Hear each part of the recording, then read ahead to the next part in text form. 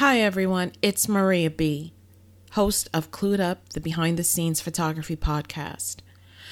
Let me just start by saying thank you to all of you who have continued to listen to this podcast, to download episodes since my last episode, which now seems a very long time ago. I am totally in awe of the fact that even though so much time has passed, so many of you from actually around the world, have continued to download and listen to my episodes. I am so grateful to you. I want to start today by talking about a few things that are going to be different. The first thing is that there may be times when there'll be more than one episode per week. That second episode is going to be really short. I may just hop on and discuss with you something that's important, but it's not going to be long form. It's probably going to be maybe 5-10 minutes, maybe a little bit longer, but definitely it's something I think that's important to you and to your photography know-how, photography business, photography experience. The second change is the actual sound of the podcast. So the equipment has been upgraded. Hopefully there'll be less background noise and increased clarity. And the third change is, as I said before, I'll be hopping on and doing these short episodes. So in those cases, and sometimes in the case of even the long form, I may not do such rigid editing. Don't worry, it won't be a mess, but it won't be that, finely rigided editing that you may be used to in the past, just to let you know. There are also going to be some other changes, and I'll speak to those with more depth later on.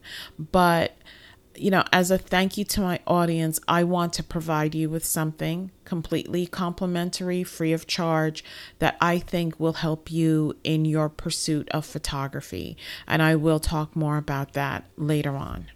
But for now, let's get started with today's episode.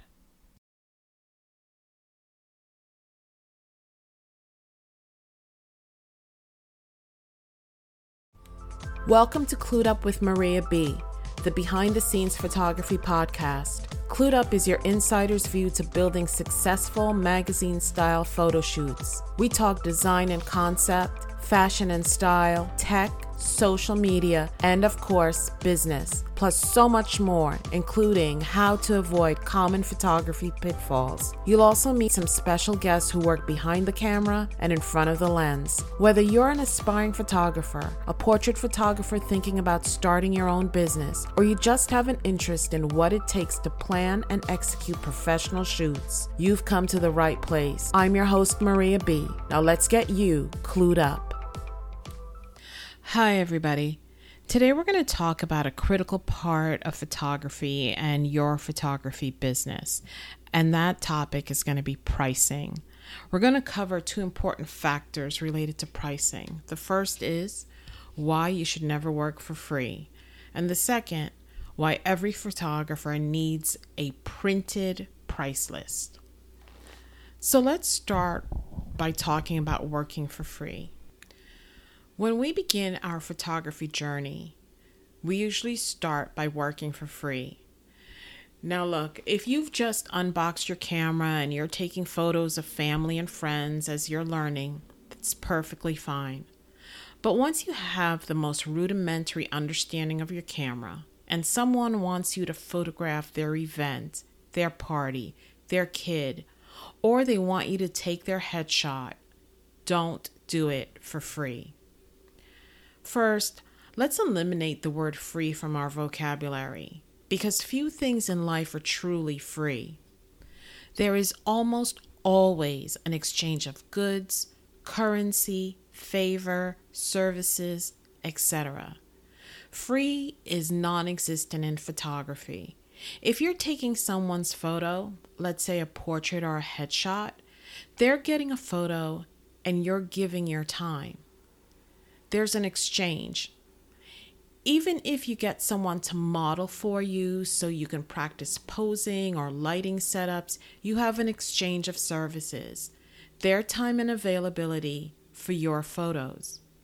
Don't forget, those of us who really care about our craft won't just take the photo, but we'll also spend time editing the photo before handing it over, posting it, or sending it to the individual.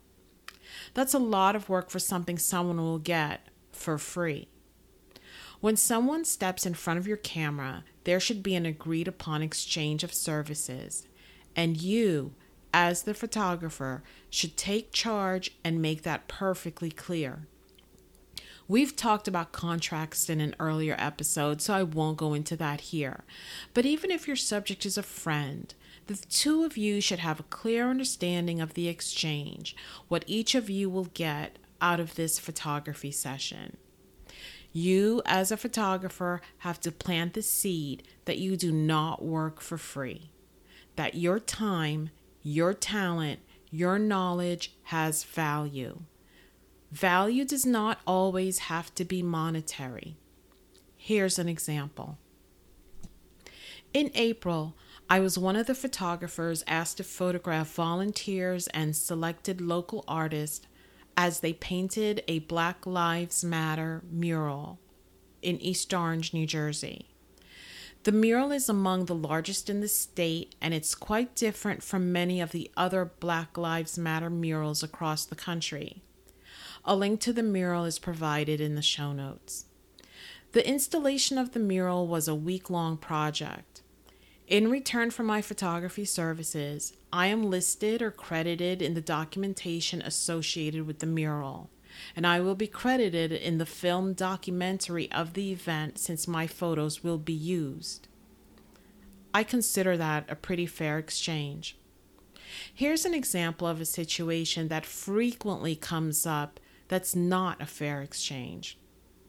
A photographer is offered the quote-unquote opportunity to photograph an event, a party, a networking function, a meeting, etc., with the understanding that the photographer will gain exposure. It doesn't work. If you're busy taking headshots of everyone, or you're busy working the room, there's no time to network. To the guests of that function, you're the photographer, not a fellow business person. And in all fairness, if you're there to photograph an event, promoting your business may come across a little dubious or minimally questionable.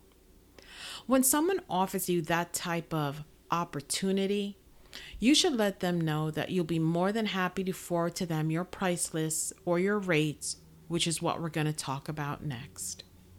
Your price list is documentation affirming that your work has value, that you, your camera and equipment, your knowledge, and your talent have value.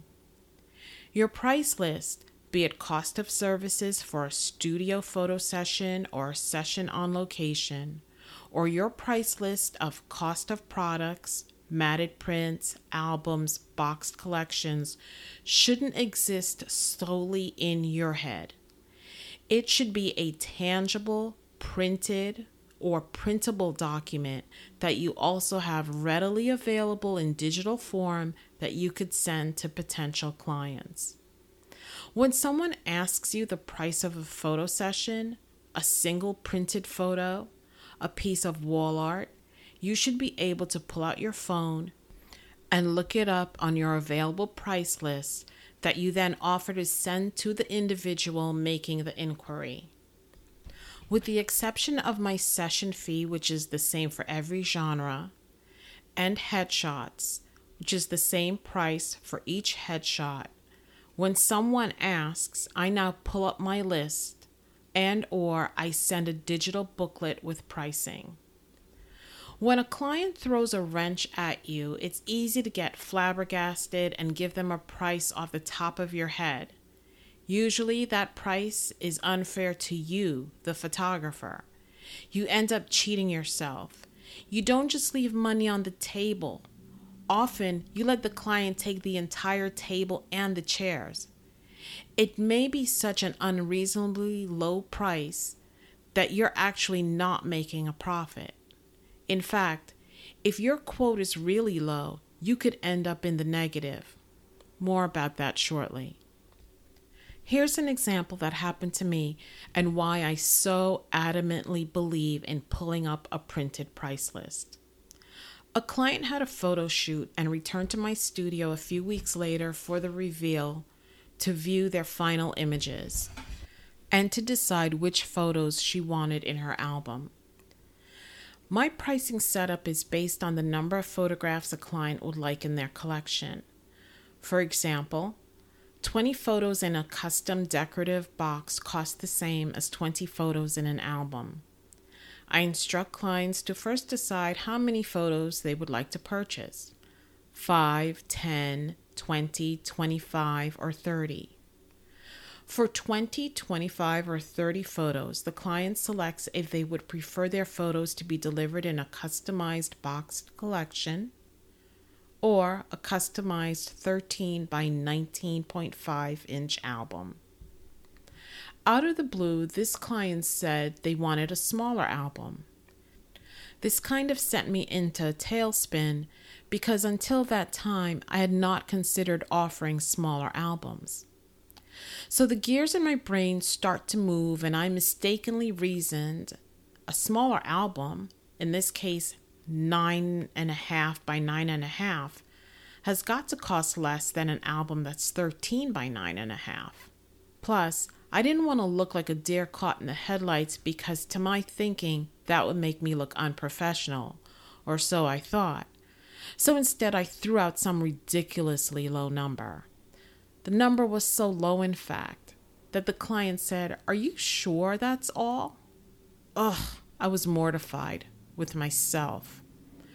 After she left the studio, I collapsed into my chair for my stupidity.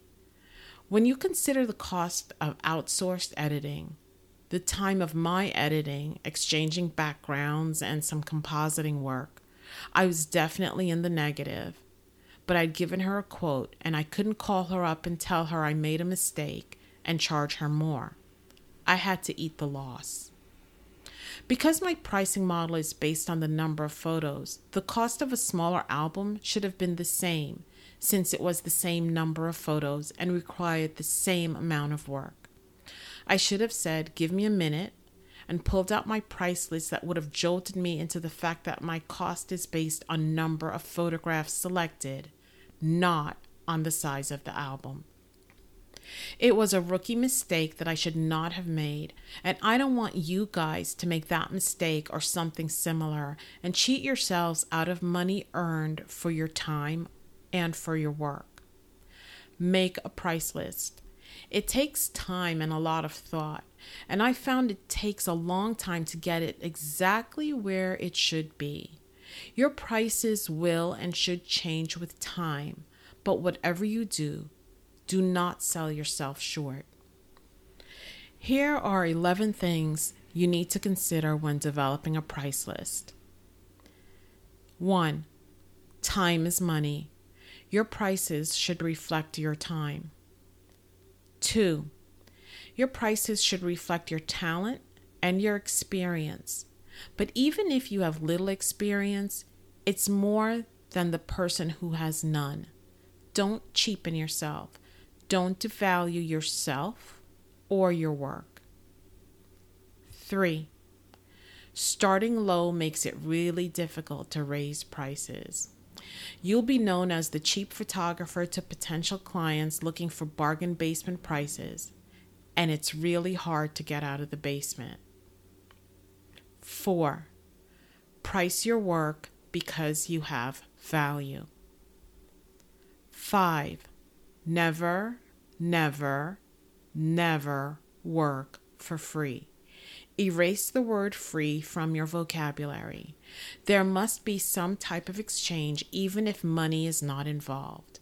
For example, exchange of services, documented credit, access to a list of potential clients.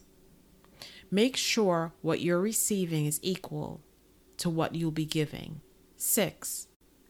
If a situation develops and a service or product is not on your price list, let the client or potential client know you'll get back to them. Don't give an off-the-cuff price that may be outrageously high or more likely, outrageously low. 7. Your services, your products must be priced so that you can make a profit. Photography industry standard is a markup typically quoted at 2.85 times the cost of products. And I stress the cost of products. This does not include your time. It does not include your editing if you do it yourself or if you outsource your editing. It does not include use of your resources such as your computer or your software. And most importantly, it does not include your cost as an artist customizing the work for a client. Number 8, if you own a photography studio, your pricing is far more complex as your prices need to reflect and support a sustainable business. Giveaways and freebies can't do that.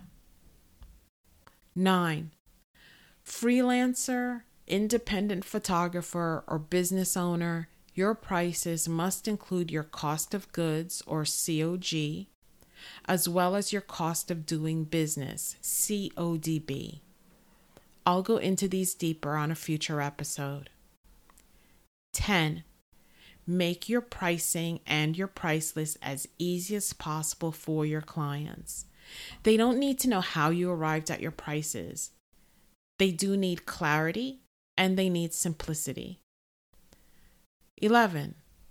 Price to reflect your value. If you price too low, you're sending the wrong message to your client about you and about your work.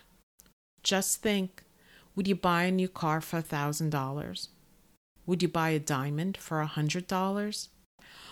Why would you price your photos in such a way that you're telling clients your work has little value? When you consider all of the things listed above and more, it becomes very easy to see why quality photography work costs what it does, and why photographers who shoot and burn at ridiculously low prices, who give away their work for free, or do not charge prices to sustain their businesses, end up out of business. In the show notes, I've included a few links to some sites that talk about photography pricing. In addition, educators like Sue Bryce and Tanya Smith provide great education regarding pricing. Tanya Smith in particular focuses much of her photography education on profitability for photographers. A link to her podcast, Profitable Portraits, is included in the show notes. You may want to listen to episode number 14, A Simple Price List for Higher Sales, and episode number 2, Why You Should Never Offer Free Shoots. Okay, so that's today's episode. I hope you found this information valuable, and I'll be back soon with a new episode. Thank you. Thanks so much for listening to this episode of Clued Up with me, your host, Maria B. If you've enjoyed this podcast, please be sure to rate, subscribe, and review on your preferred podcast listening platform. I really appreciate your support. When you rate, subscribe, and review, you're also helping other listeners find and enjoy this podcast. Until next time.